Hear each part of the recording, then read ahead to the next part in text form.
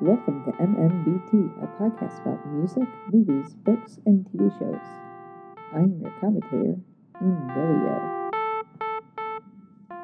Alright, so welcome to today's episode, or this month's, I guess. I guess I'm doing one a month right now. And I apologize for the hang-up and not getting one out as soon as I was hoping to.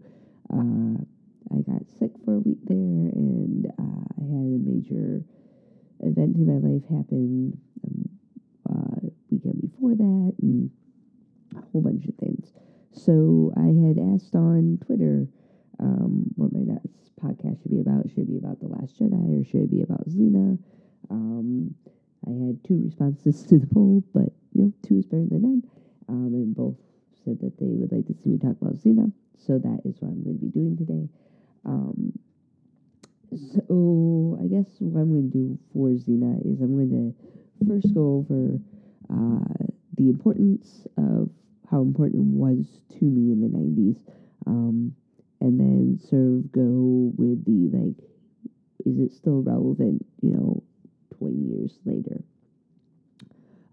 So Xena was one of these shows that was, I don't know how, but it was super important and informative for me when I was a teenager. And I was a teenager from about 94 to 2000. And this is right when Xena aired and was on for its 6 seasons. It was on TV.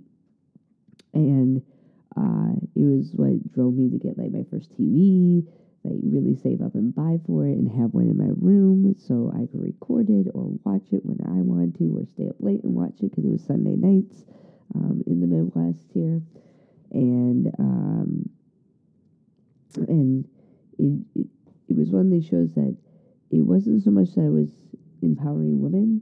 I'm sure that was part of it. It was strong female characters, and at the time, I identified as female, rather than gender queer, trans, as I do now. And so, I'm sure that was part of it.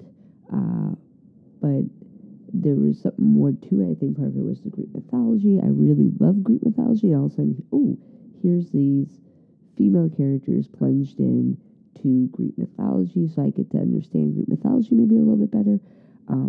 It had a very dynamic storyline. Even the last season, which I didn't really care for, where you jumped 20 years into the future, and you were taking place during the Roman Empire rather than the ancient Greek Empire.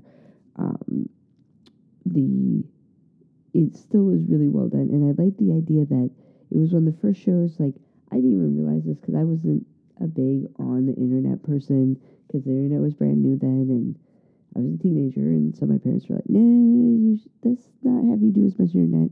We don't know what's going on with this thing." So I wasn't as huge into all that as a lot of people, but it was one of the first shows that was really fan driven, where after a couple of seasons they realized that one of the true hearts of the show was people were, fangirling or fanning or creating, a couple out of Xena and Gabrielle, and they really used that to their advantage. And it wasn't even queer baiting in the terms of how we think of queer baiting. You could tell that that wasn't the intent, that they really were trying to develop this relationship between these 2 women. And you could read that how you wanted. And towards the end, you could tell that they were even playing to the, they are soulmates. And you can decide what soulmate means. Does soulmate mean that you're, really good friends? Or does that mean you're a couple? And that definitely influenced, even for me, how I see soulmates. That, soulmates and couples and all that can be interchangeable and change over time. And they really did talk about karma and all that stuff. And it was a way for me to look at other religions, other belief systems, and decide what my belief system was, which is something that I think more shows should do. And it did a really good job of doing that for me. I really, really enjoyed watching it because of that. Um, I really enjoyed the fight scenes. I mean, you look at it and you go, there was something about, especially like for me, the character of Gabrielle. Like, Xena, you got this backstory, right? You got like this whole idea like she was a really bad person and now she's redeeming herself. But the character I thought was more fascinating was Gabrielle, because you go from this, I want to like explore the world and branch out from my small community and learn more about myself, to this like, I am going to take all the lessons I've learned from Xena and become the thing that she maybe couldn't be. And you can kind of see that, like, at the end of the show, is Gabrielle going out and becoming the better version of what Xena maybe couldn't have been because of her past. And I really enjoyed that whole thing because of that. It's just one of these shows I really, really enjoy.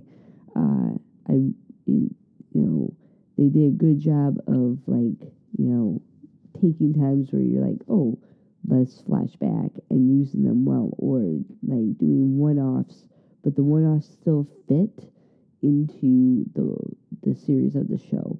And it's one of the first shows that you can really see that you start having a plot line carrying through the whole season. It's not a bunch of one segment shows, which, we now think of and take for granted as like, that's what shows do, right? They carry a plot line through from show to show, but that's actually a really unique thing that a few shows in the 90s started to create, right? They started to create overarchs through episodes, and Xena is one of those shows that I really enjoyed, because it'd be like, you would watch the episode, but also that episode would carry in and would have weight to the next episode that you were watching. So there's all these reasons why I think it was just so important for me in, besides the fact that, it's your formative years, like, and especially now, and even then TV, really does sometimes define, for teenagers, their teenage years. And like for me, being somebody who was socially awkward,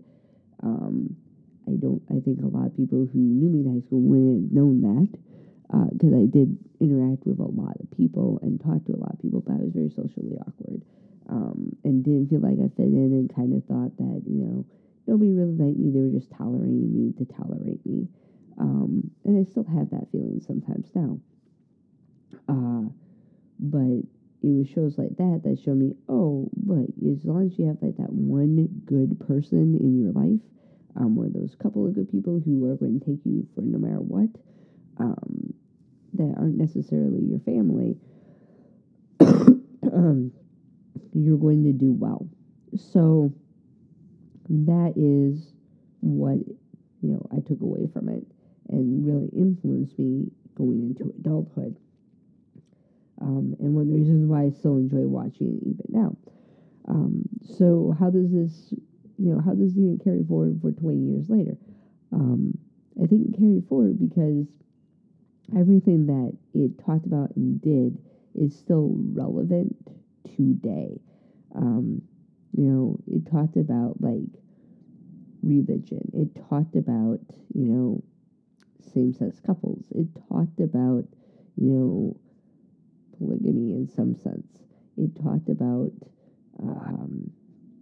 marriage. It talked about, respecting other religions. It talked about pretty much everything, and it did a good job of carrying through plot points. And like, even with all the corny that you watch it now, you're like, oh my god, those graphics are so corny. But that's everything. Like, you look at it 20 years later, and graphics just get better on TV, right? Like when we were watching, Star Trek in the 90s, the original Star Trek, you would look at it and go, oh my god, this is terrible graphics. But it was still a good show. And it's still a good show now. And Xena's the same way. Like the graphics, it was late night TV. I mean, late night TV never has great graphics. They just don't. They don't have the budget for it. They don't get that idea. And it's one of those things I think has kind of been lost too. We don't have that late night TV drama that we used to have, and that's something that is nice. Like is that Xena's in replay still, and that you can watch it and you get all that stuff, because it really helps carry it forward and bring all these feelings and that kind of stuff, and lets you really think about things in a way that maybe you wouldn't have thought of them before. I mean, even when I watch them now, there are times when I'm like, oh, I'm seeing something different and interpreting these differently than I did when I first watched this episode. And I think that's kind of important. The more you adjust and account for that and do that kind of stuff. And so, yeah, I kind of feel like Xena still is relatively important 20 years later. It still has an impact on my life. I'm sure it has an impact on many people's lives, those of you listening right now. So that takes me to like my final point, which I didn't mention at the beginning, which is there's all this talk of a Xena revival. And, if they were going to do it, if they weren't, and now it's sounding like they're not going to. And I kind of feel like as much as I would love to see a Xena revival, is not something that necessarily would be a good thing.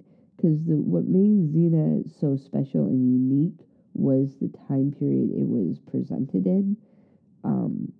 And it's kind of like, the phrase capturing lightning in a bottle. Like you can do it probably once. And after that period of time, it's hard to do it again. And I think that's kind of the thing with Xena. It was capturing lightning in a bottle. There was a moment in time when that show was on that you're never going to be able to capture again. And that's the reason why it has such a deep impact. Like you look at it and you go, the internet was just starting to form. The idea of how you got fandoms together was just starting to form. A lot of the, and so all that kind of like grouped together to create the perfect triangle of what Xena did to TV. Xena took a time period and basically its writers catered the show to its fans. And if you don't see that, you're not really watching it and you don't know the history. Because as somebody who watched it from season 1 to the end, when it was on, I can tell you, season 1 and what I experienced in it and what the intent of it is so different than season 6. And I don't think there would be a way to capture that again. I just don't think there would be. There might be another show that would be relevant for this time period, but to redo Xena and try to capture that again wouldn't, in my opinion, be possible. And yeah, so there's that. And so then my final thoughts on all this, like this is going to be a short podcast because it's Xena, and if I were to talk about Xena, it would be 2 hours, and I don't want to give you a 2-hour podcast. So my final thoughts on it are that, Xena was really, really important to a lot of people and to me, and it changed our perspective on how, whether people know this or not, it changed your perspective on friendship and on relationships and on, what love is and what friendship is and that kind of stuff. And it was one of the first shows to really like bring, front and center some of the stuff that was in the, women's music festival scene to the foreground. And putting it on TV, whether that was what the intent was or not. And so I really, appreciate it for all of that. So, with that, I'm going to end this podcast by saying peace, love, and joy to all of you out there in listening land.